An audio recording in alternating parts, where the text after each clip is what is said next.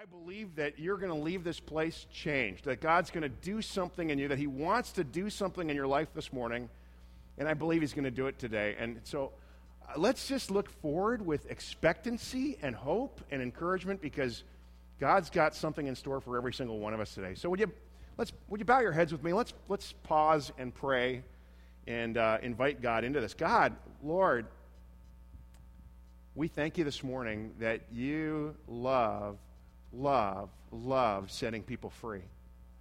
You love changing lives. You love grabbing hold of us in whatever place we're at, and you love giving us hope and strength and new courage and faith. Would you do that for us this morning? Would you do more than we ever could have imagined? I believe your dreams for us are more than we could ever dream for ourselves. And so I pray you'd help us to walk into that today, we pray. We ask these things in Jesus' name, we pray. Amen. I was reading a story this week about Noble Doss. Noble is a famous football player who played football in the 1940s. He just died a few years back in 2009. And I was planning on telling a particular story about a couple of his famous plays when I saw on ABC, an ABC News clip from a few years back, actually describing the same plays I was going to describe to you. So you're going to get a chance to see Noble sharing a little bit about his life as a football player back in the 1940s. Let's watch that clip. I had my eyes on it from the time, start running, going downfield, and you're looking back. And I followed it the whole way down, and I caught it. And it was over the head and the end of the hand. It was the impossible catch.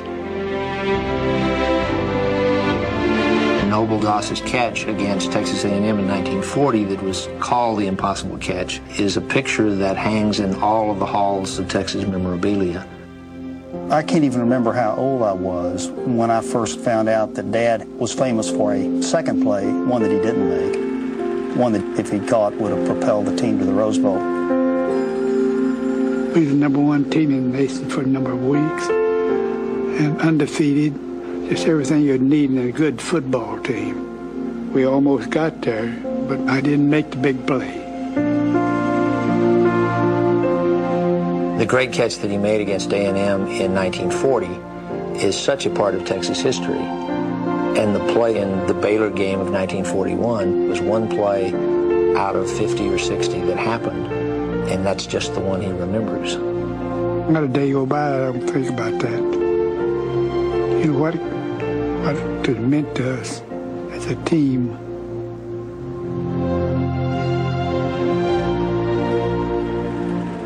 Whether to catch it, I don't know. Just missed the ball.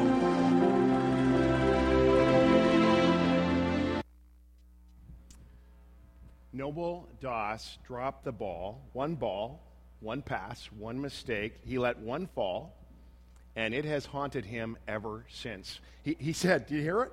He says, I think about that play every day. And it's not that he lacks other memories. He went on to be happily married for more than 60 years. He was a father, a grandfather, appeared on the cover of Life magazine with his Texas U teammates. He broke records during his college career. He won 2 NFL titles with the Philadelphia Eagles. Most fans remember the plays that Doss made and the passes he caught, but Doss himself remembers the one that he missed. How is it that thousands of things can go right in our lives, but we hold on to that negative, that thing that didn't work out? As that story illustrates, I think that our past can have a tremendous impact on our lives. Today, as we think again about letting go of our baggage, we're going to talk about today about getting past our past. How do we get free of not just the pain of the past, but the power that it has over our lives today, so that old mistakes and old hurts and old habits and old losses and old patterns don't hold you back from the future that God has for you. To make this very real this morning, I'd like just where you are to be thinking about maybe an event or an item or something right now. Just do this privately. I want you to identify something in your past that you most need to let go of if you're going to live a life of joy. Is there something that God needs to bring his healing and his release and his redemption so that you can be fully alive to him today? As the message goes on, if you think of something, you can actually write it down on that little slip of paper, which you're going to give that away at the end of the service, by the way. So, but you can think about that. Maybe it's a divorce you went through. Maybe there's a relationship that broke up and you're still hurting. Maybe you were betrayed and you feel bitter. Maybe you had a parent who was difficult or neglected you or abused you. You just can't let go of that. Maybe you have a relationship with a son or a daughter who's broken your heart, and that's what you carry around. Maybe it was just simply somebody said the wrong thing at the wrong time. They said words that were so hurtful, and you carry those words with you. Maybe you lost a job, or you made a bad choice, or there is a habit or an addiction you keep falling victim to, or you have a boss or a schoolmate or a business partner you just can't forgive, or there's someone that you loved and you lost, or somehow you're afraid that you missed your great chance. You missed out on the great opportunity of your life, and it's just gone. What's the one area where you need most to get past your past? Here's the thing. There are so many people who get crippled because they never do that. Something happened in their past, and they're kind of lugging it with them today, and they'll lug it with them tomorrow, and it's killing them, and it'll do that for you. Let me give you a kind of a picture of this. It's kind of a silly story. It's meant to be funny. You may or may not find it funny. But Fred got home from golf later than usual and was very tired. And his wife asked, was it a bad day golfing? And he says, oh, yeah, it was fine at first, but everything's going good. And then Harry had a heart attack and died on the 10th tee. That's awful, she said. To which Fred replied, you're not kidding. For the remaining nine holes, it was hit the ball, drag Harry. Hit the ball, drag Harry. Thank you, son. That token laugh was just enough to keep me going here. But there are all kinds of people who go through their whole lives with this kind of deal. Wake up, drag their past. Go to work, drag their past. Find a spouse, drag their past. Get into a relationship, drag their past. We have to ask ourselves at some point, do we really want to keep doing that? Do you really want to keep repeating habits and mistakes from your past? How much do you want the bad things that happened yesterday to damage and depress your spirit and attitude as you go into the future? Truth is, you'll never have the life that God wants you to have. You'll never navigate your present life with joy if you don't learn how to navigate your past with both grace and truth. The Apostle Paul, there's this great passage. He was speaking to the church in Philippi, in Philippians, and these great words, I think they're going to unpack some things for us and make it a little more real today. But he wrote these words to the church at Philippi. He says, not that I have already obtained all of this or have already arrived at my goal. He's kind of saying, don't get me wrong, I'm still on a journey here, folks. I'm still in process. I'm heading towards this. But he says, I press on to take hold of that for which Christ Jesus took hold of me. Brothers and sisters, I do not consider myself yet to have taken hold of it.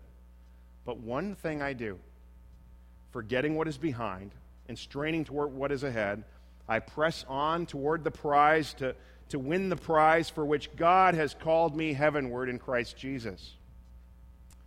Paul said, there's my past. That's it behind me. And then there's what is ahead, what God has for me. That's my goal, the person that God wants me to become, the life that God wants me to live, the difference that God wants me to make, the relationship with Him that He wants me to have. I just do one thing. One thing I do, Paul says. He says, I refuse to allow what's back there to interfere with my pursuit with what's up here. Every night when I go to bed, I let it go. Every morning when I wake up, I press on. All through the day, I press on. Here's the one thing. It's choosing the power of God and His promises and not the power of the past as the guiding story of my life. Angel and I, we have this amazing friend, amazing person. And if you look at her background, she has one of those stories where she should have been absolutely emotionally crippled by the way she grew up. I mean, seriously, it's not like something out of a bad movie. One of her parents was a severely crippled alcoholic, and there was physical abuse, there was violence and conflict, and at times there were seasons of extreme poverty, and she just faced all kinds of addiction, something that no kid should ever have to go through. By all rights, she should have been an emotional zombie, kind of like the walking wounded. Yet not only is she not, she's just an unbelievable person. I mean, she's a great wife, an amazing mother to her kids. She's a follower of Jesus. She's this joy-filled person with this amazing spirit. And we've seen her do all kinds of adventures with God, kind of stepped out and done things that you'd never think someone like that with that background could do in her family, in her neighborhood, in her church. And if you were to ask her, how did this happen? How did you become this person? How what by all rights should have been a tragic story end up as an inspiring story, you know? And if you'd asked her, she'd give Jesus like the credit, and that'd be right. But she'd also say that she refused to allow her past to define her future. She refused to allow that to have the final say. Her past wouldn't define her way going forward. She made a choice to allow God to take the nightmare that she was handed and write a brand new ending to it. The one thing, Paul says, forgetting what is behind and straining, you know, Paul uses that word. It's great. It's a word that implies this immense effort with all that I have, this energy. In the Greek, the word means, well, it kind of means like hot pursuit. I'm in hot pursuit after this one thing, this reaching forward. I press on to the goal to win the prize for which God has called me heavenward in Christ Jesus.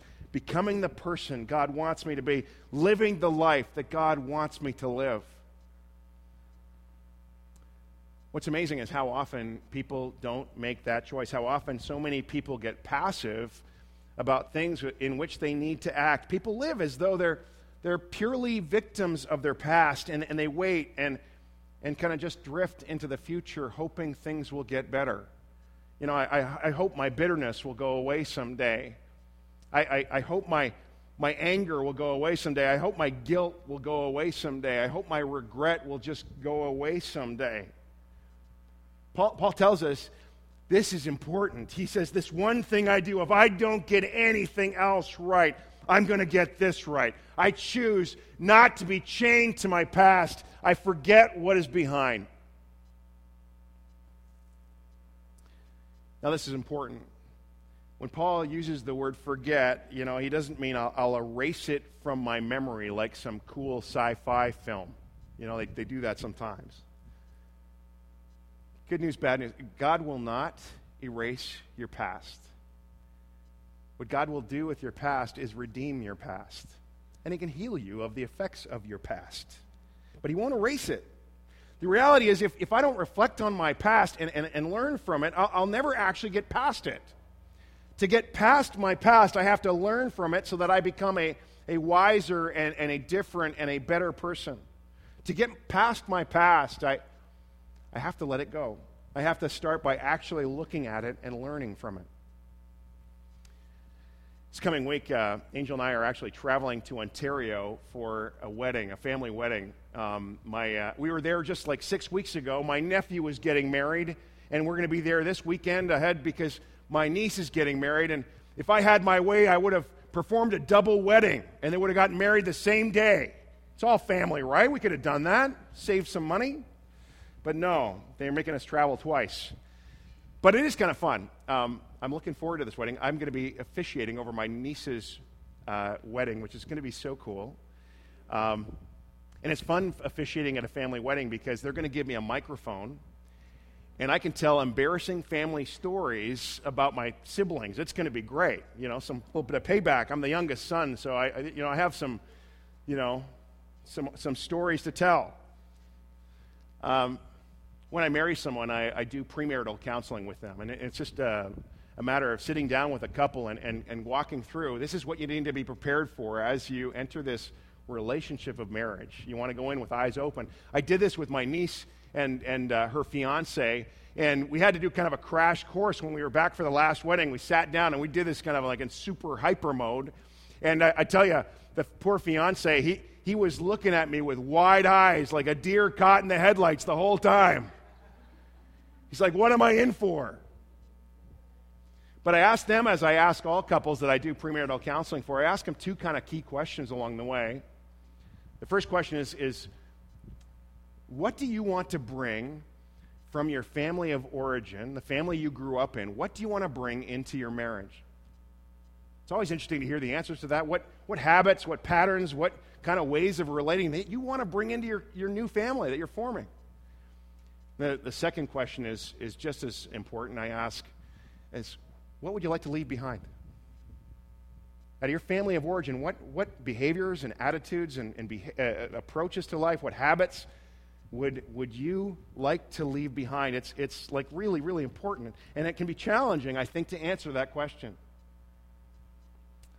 I was reading this week Ruth Barton book, great author. She wrote the book called Strengthening the Soul of Your Leadership, and she described some of the hidden dynamics from our past that we bring into our lives, into our relationships. Let me read just a few descriptions that she gave.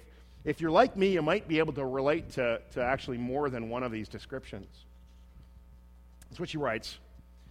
A man whose father was stern and demanding and who never heard a full and unconditional I love you finds himself on a performance treadmill, always working unconsciously to gain approval and a sense of self. The drivenness that results can become a debilitating source of exhaustion. A woman who was raised in a punishing environment where there was an inordinate emphasis on being good and behaving develops perfectionist tendencies that keeps feelings of shame and inadequacy at bay. The longer this perfectionism remains unacknowledged, the more likely she is to hurt herself and others with unrealistic expectations and ideals. A man who experienced not being wanted at conception or birth learns to doubt his basic self-worth and develops patterns of hiding his real self from others. This type of person remains distant and aloof because that seems safer than risking more rejection. It prevents him from entering into authentic community. A woman who has experienced profound loneliness, abandonment, or loss learns to keep busy as a way of avoiding the deep feelings that such experiences bring. While staying busy, she is able to maintain a superficial peace. However, over time it becomes obvious that she is unable to deal honestly and rigorously with the most challenging issues that need to be faced. A man who has lived with significant emotional or physical deprivation in childhood may have developed a scarcity mentality that causes him to be stingy and ungenerous. The emptiness he experienced may also result in narcissistic tendencies, which are expressed in an insatiable desire or need to be in the limelight or to be associated with the person or an organization that is in the limelight. And finally, a person who is raised in an emotionally volatile and unpredictable environment develops a tendency toward fear and undue caution. Consequently, she refuses to take the kinds of risks that are necessary for spiritual journeying and soulful leadership. You see, none of us are immune to the hurts and the wounds of our past, and we carry it with us, don't we? And when you think about your past and your future, the one consistent thing about your circumstances and things that you go through in life is you. You know, they say, wherever you go, there you are. So if you don't learn from your past, you'll just repeat it. People who get into a second marriage find that it begins to look a lot like their first marriage. People who have been abused as children often are quite vulnerable to becoming abusers as adults. People who are continually lonely because they haven't had the courage to face up to the question, why can't I form friendships? People have the same cycle of money issues over and over and over again because they actually don't stop and ask, what is it about this need I have to spend? What's the role of money in my life? There's this profound line in Proverbs. You probably didn't know this was in the Bible. The writer says, as a dog returns to its vomit, so a fool returns to its folly. Many of you didn't know that the word vomit was actually in the Bible, did you? Well, there it is. It's not a terribly appetizing image, is it? In fact, when I was in university, my roommate had a dog, a little Cocker Spaniel, and somebody left a pound of butter out on the kitchen counter, and this dog ate the entire pound of butter. And it made him so sick, he went outside on our driveway, and he threw up the whole pound of butter. It was disgusting. But that wasn't the most disgusting thing. It was that later in the day, this dog goes over and actually licks up the entire pile. It's revolting, isn't it? And I think this image here, it's meant to be revolting because when people continually go over that, do those things that are so tragic and awful, and they're doing them again and again and again, it's like, why would you do that to yourself? It happened in the past, and you're going back to it again like a dog going to the vomit. Forget does not mean I refuse to think about my past because it'll make me feel bad. We confuse grace sometimes, I think, with not feeling bad. One of my very best friends just recently stepped out and are going to a prayer counselor. And they want to get over, there's been kind of a consistent symptom in their life, negative thing that's been kind of trailing them through their lives. And they had kind of, as I shared last week, they had kind of a Popeye moment. That's all I can stand. I can't stand no more. They got to that place, right? I'm not going to put up with this anymore. And they started going to this counselor. And you know what I want to say about that? That is not weak. That is brave.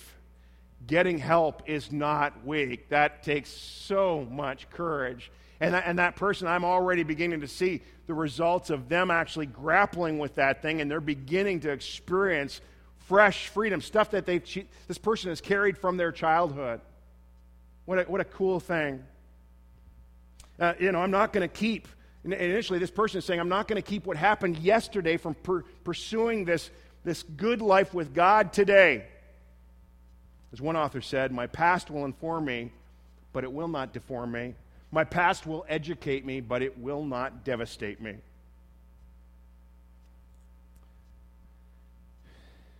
Now, in the remaining time, I want us to think about this past event, this item, whatever it is, and I want you to think about the bad things that have happened in your past, and generally they'll involve one of three causes or a mixture of these three. John Ortberg, pastor and author, he talks about this. A bad thing that is part of my life can be my bad, which means it's like my fault. It can be your bad, which means it's something that you did to me or somebody else did to me, right? Or it can just be bad, which means no one's necessarily the cause for that. It's not necessarily anybody's fault. It's just a bad thing. Let's start first with my bad. These are items from my past I want to forget, but they are actually my fault. Forgetting them means I have to own them, I have to acknowledge them, and I have to learn from them. There's a word, by the way, for my bad in the Bible. Anybody know what that word is? Thank you, yeah. It's that sin word. The only way to get past the bad of my bad, to get past that and past the guilt of my bad, is to repent. In repenting, I ask God to help me do kind of a brave thing, what Ortberg calls this fearless moral inventory. And it takes this kind of fearlessness because it takes a lot of courage to actually face up to my bad. One of the psalmists, I should say, prayed this kind of prayer. He said, "Search me, God, and know my heart. See if there is any offensive way in me." Why would you need to pray this? Because so often we can't see it. We need God's help to see it because we're so blind. The idea here is to identify the particular sin that you most struggle with. What's the sin that most keeps you from experiencing your best self that God wants you to be? The old King James Version called this your besetting sin. What is your worst, most besetting sin? For me, it's helping out too much around the house. Amen to that, brother. Yeah. Actually, for me, it's this profoundly deep love of me, myself, and I. So I've been praying this prayer, search me, O God, and show me where I'm messing up. Show me that offensive way in me. And I actually do that every morning, and I pray that. And one of the ways I do it is I actually reflect back on the day before. St. Ignatius actually talks about that, this way of reflecting on your life. And I've been doing that. And this last week, I did it actually this last Monday. And we had company staying at our home Sunday night, and it was Angel's niece, and they were staying up late. I went to bed early. And as I was reflecting back, this is the image that God gave me of this experience the day before. And I went to bed early, and I was sound asleep, and Angel came into the room, and she turned on the closet light, and my face was aimed directly at her closet, and the light just shone right on me, and it woke me up. And I think I must have grunted an angry grunt or groaned an angry groan, because she's like, oh, sorry. And she turned off the light and went to bed. And the next morning, this is the thing that God put his finger on when I prayed, search me, O God, know my heart, see if there be any offensive way in me. And what it said to me was, what God put his finger on was just how angry I was in that moment. How at the surface my anger was. It didn't take long for it to come out of me. It was right there. I felt really, really angry that she would wake me from my sleep. Far more angry about that than me being concerned for my dear wife stumbling around in the dark. What's cool is, as I kind of dialogued about that with Jesus, I found this great willingness on his part to take that from me. That I didn't have to carry the burden of that mistake or that sin. That actually he was quite willing to actually forgive that and also give me a desire to not be that kind of guy who is so easily angered, so ready to pop when somebody frustrates or gets in my way. Acknowledge it. Jesus is saying that he is willing to take the baggage of our sin. He's willing to carry that as he has. You know why? I got to say this, folks. It should be obvious, but we all struggle with my bad. You struggle with it. I struggle with it. But we have a Savior. We all need a Savior. But we all have a Savior who is willing to take it and bear that burden on your behalf. And you do not have to carry it anymore. You can be freed. You know, all you got to do is be willing to admit. As Marty said a number of weeks back, you know, we admit so that we can get admission into God's presence and enjoy his company. And my sense is this morning that there is some sin and brokenness in our lives this morning that God would just love to forgive. He would love to see you set free from that. He'd love to unburden you of that. And I hope that you will accept that free gift today. I hope if you're still carrying something, some of your bad, you would give that to God this morning. The only way, as I said, to get past my bad is to repent. This takes courage. I have to look at whatever it is and be willing to suffer the sting and the pain and the humility. I'm a person, admitting that I'm a person who can be cruel. I'm a person who hoards. I'm a person who is angry. I'm a person who can be critical. I'm a person addicted to approval. That's me. God, I want to confess that, and I want you to help me become a different kind of person who doesn't do that anymore. I want to make it right. Whoever I've hurt, I want to go to them, and I want to make it right, and I want to lay my guilt and the baggage of my sin down at the foot of the cross and let it go and receive mercy. And then I start again. That's how I get past the past of my bad. There's another category, and this is your bad. Here's something that's not my fault. It's something that was done to me. Somebody hurt you. Somebody cheated you. Somebody bullied you. Somebody deliberately insulted you or disrespected you. Or there's a boss who was unfair to you, a school teacher who was prejudiced against you, or someone violated you so badly and you're just filled with hurt and anger. And let's face it, folks, there's just a lot of hurt and anger floating around out there, isn't there? The only way past your bad is to forgive. When I'm trapped by my bad, it's guilt, and I have to repent. When I'm trapped by your bad, it's resentment. And to get past resentment, I have to forgive. And that means I let go of my desire for revenge. As I said a few weeks back, it's letting go of the trump card that I hold over another person for what they've done. I laid down that trump card, that offense, and I say, I'm not going to pick that up anymore. I'm letting that go. The only way past your bad is to forgive. When I'm trapped, let me tell you how this worked out for me. A few years ago, our family, we had a family reunion here in BC. Most of my family don't live in British Columbia. And so we invited everybody to come on out, and we rented a cottage, and we were in 4 walls as adults, as a family together for a week, my parents and my siblings and their kids. And it was a great week. And yet, there was one family member who said some things that were incredibly hurtful to me that week. And they did some things that were incredibly hurtful to me that week. And quite honestly, I'm the type of person, I think I try to treat those kind of things like water off a duck's back. Like, shake it off, right? I don't think I was able to shake it off for some reason. But with this particular person, I think it hurt more than I really even realized. And I didn't even know I was offended, but I know that I carried from that week some bitterness and some resentment that I carried for a number of years, actually. And it was only actually about 3 or 4 years later that I realized not everything is right in that relationship. I have no desire to call that person. In fact, I hadn't called that family member in a year. We were used to having regular conversations, and I'd gone out of my way not to call this family member.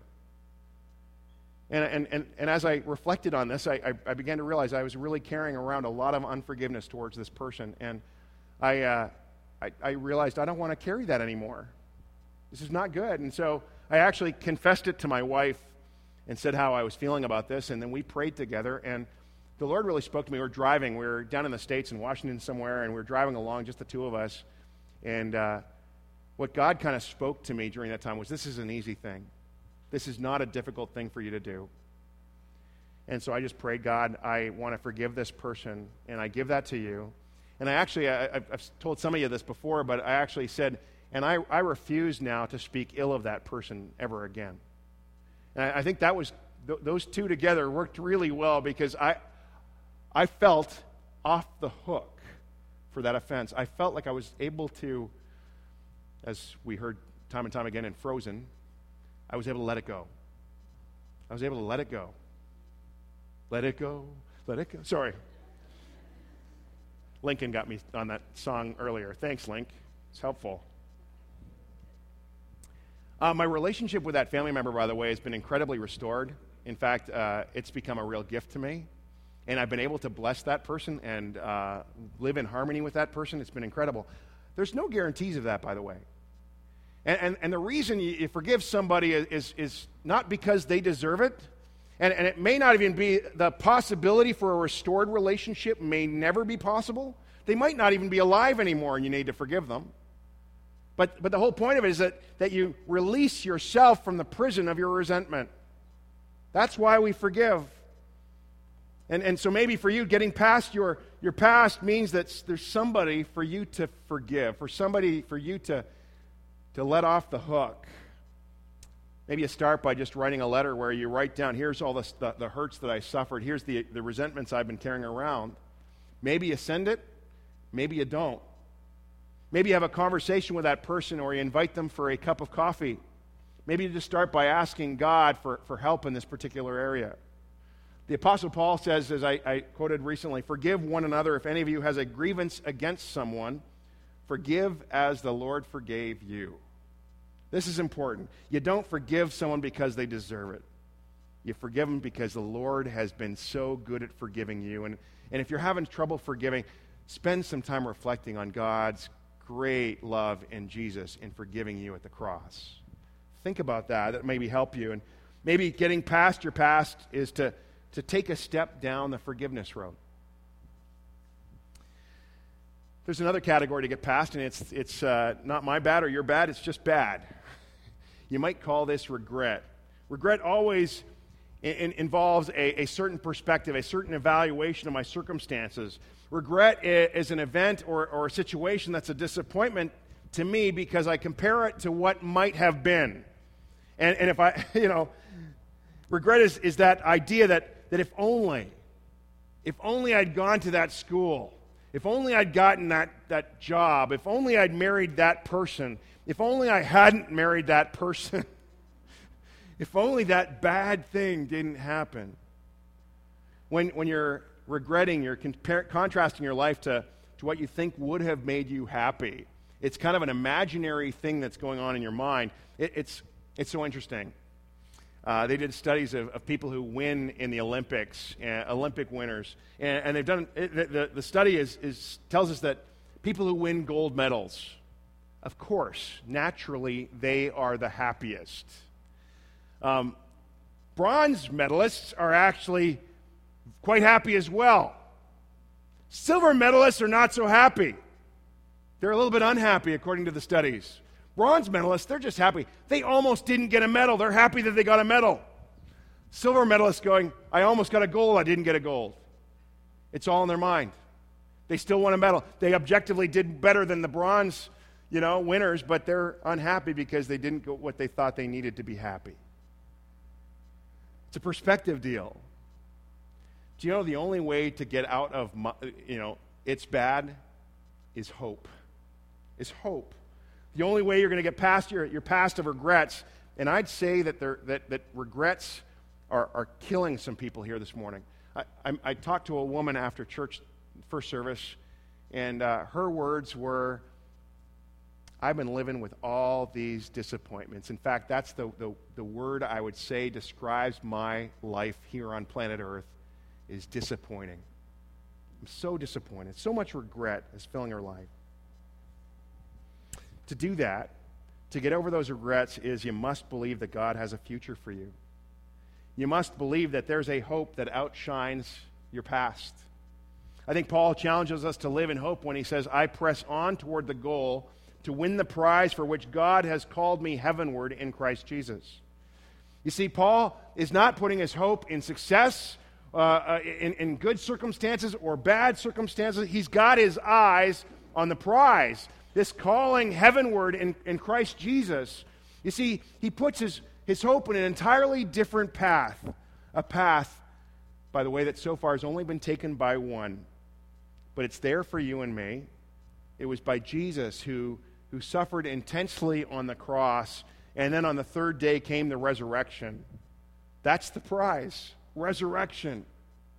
And in Christ's resurrection, in Christ, every lost thing will be found, every wrong thing will be made right, every dashed dream will be restored, and every bad thing will be undone.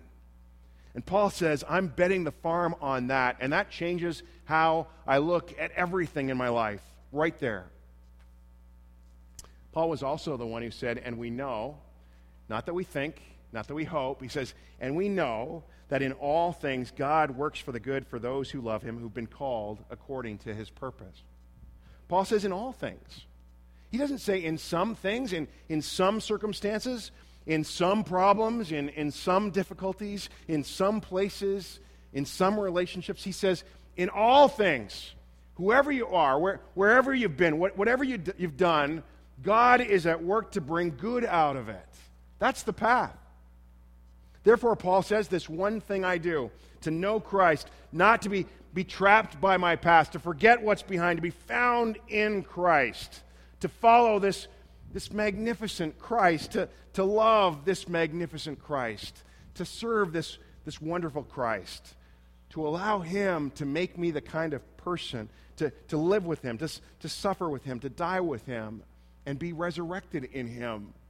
Forgetting what is behind and straining toward what is ahead, I press on toward the goal to win the prize for which God has called me heavenward in Christ Jesus. I wonder this morning, what baggage from your past would you like to leave behind today? Why don't you take that slip of paper out again and just look at it, and want you to consider what you might write on it. whatever it is from your past that you would like to get rid of, you'd like to forget in order that you can press forward into the hope of Christ. I'm going to give you some time to think about that, and we'll have the opportunity in a few moments during communion for you to actually fold that up, and you can actually, as a symbol of you giving it to Jesus, you can come and you'll be able to put it in a basket, and in front of the little cross that we have here at the front, you can actually lay it down, and you can leave it here today as you take communion. You're able to do that. Before we do, I'd like to show you a scene from one of my favorite films, The Mission. The film features a priest, a Jesuit priest, Father Gabriel, who has taken a mission, an outreach up to the Indians above the falls in South America. Rodrigo is a slave trader who has for years been hunting and capturing Indians and selling them as slaves afterwards. And while he's off doing this, Rodrigo's wife has an affair with Rodrigo's brother. And Rodrigo finds out, and in his rage, they duel, and Rodrigo kills his own brother. And as a result of doing that, he carries this incredible despair and shame over this act. And Father Gabriel reaches out to Rodrigo and actually invites him in that place to come and make his way and work with him with the Indians above the falls. And as penance, he ends up tying to himself a big thick rope with a mesh bag filled with his armor and weaponry that symbolize his life as a slaver and a soldier and a murderer. And so he carries that along with him up the falls. Let's watch what happens to him on his journey. Let's watch this scene.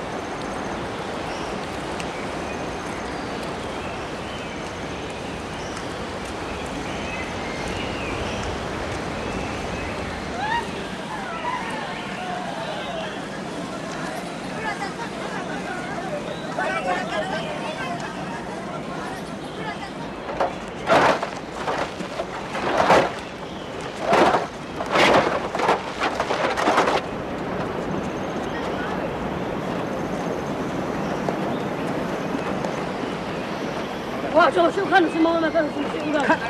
가까이 좋아요.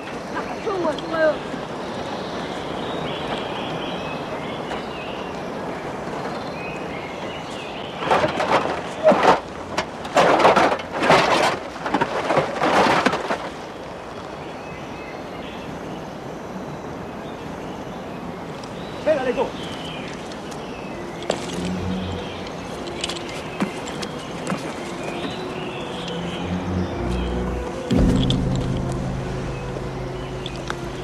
Toma, bien, tu canta, pues. No, pura la parte. Mura del mamá. Mura del mamá. Mura del mamá. Vamos. Vamos, mujer. Mujer. Mujer.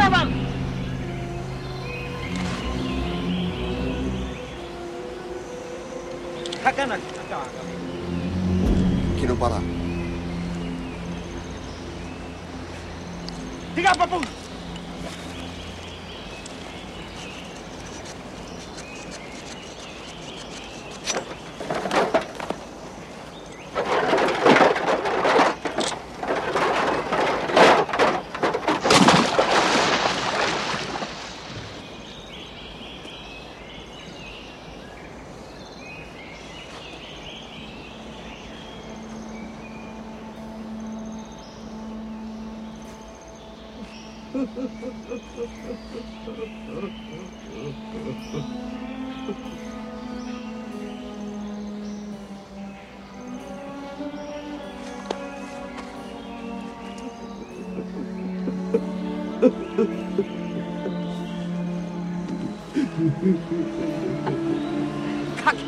Karma ada undiau tak? Karma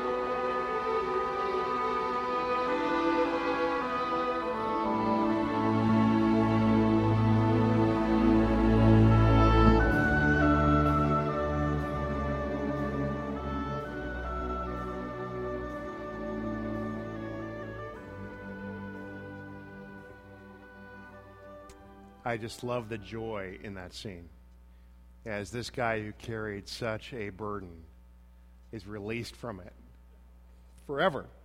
His baggage is cut away. You can just sense that he's traveling light. He's free. Again, what is it for you? What is it that God has put his finger on in your life this morning? I'm going to give you some time to reflect. Lincoln is going to just play quietly, and we're going to pray. Would you bow your heads with me? Think about that part of your past or that event or that item that can just lock you up. The guilt you can't escape. The hurt you can't forgive. The loss or the disappointment that you can't let go of. Just pray this. It's going to be a challenging thing, I know.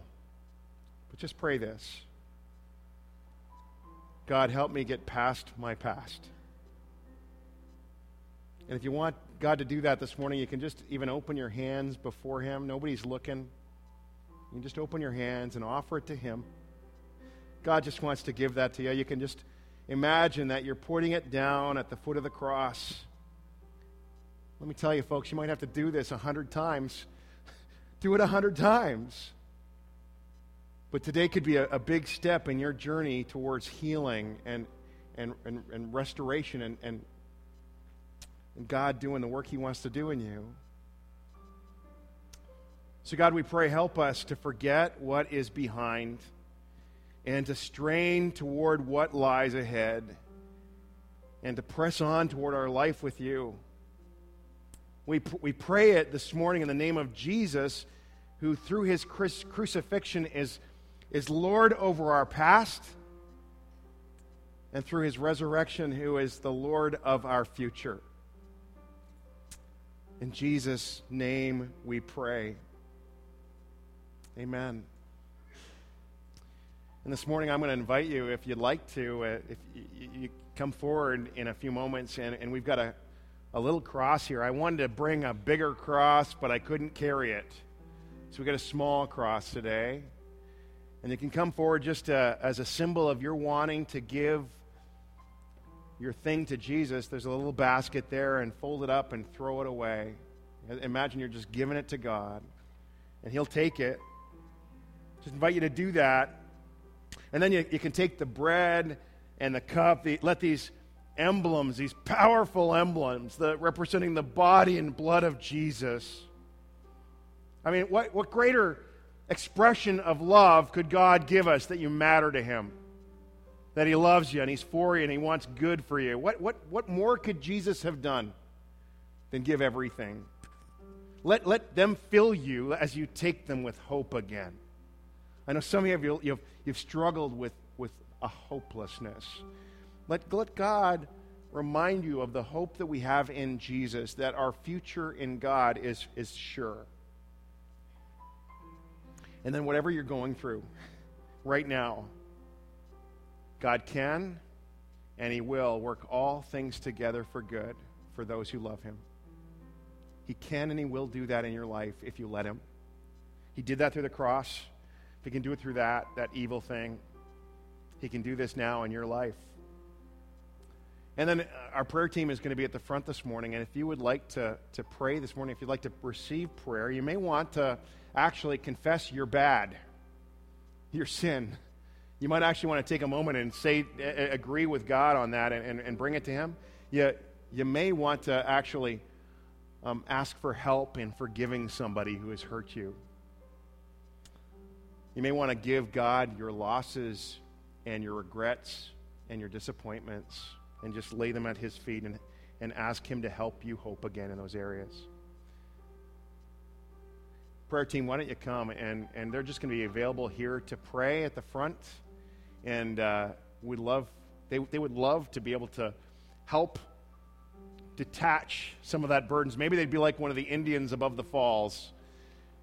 Just imagine them with a knife, not at your throat, but at the burden at your back, cutting it away. And they'd love to serve you in that way this morning. So I now invite you to come. These are, as we say again and again, these are the gifts of God for the people of God. Come and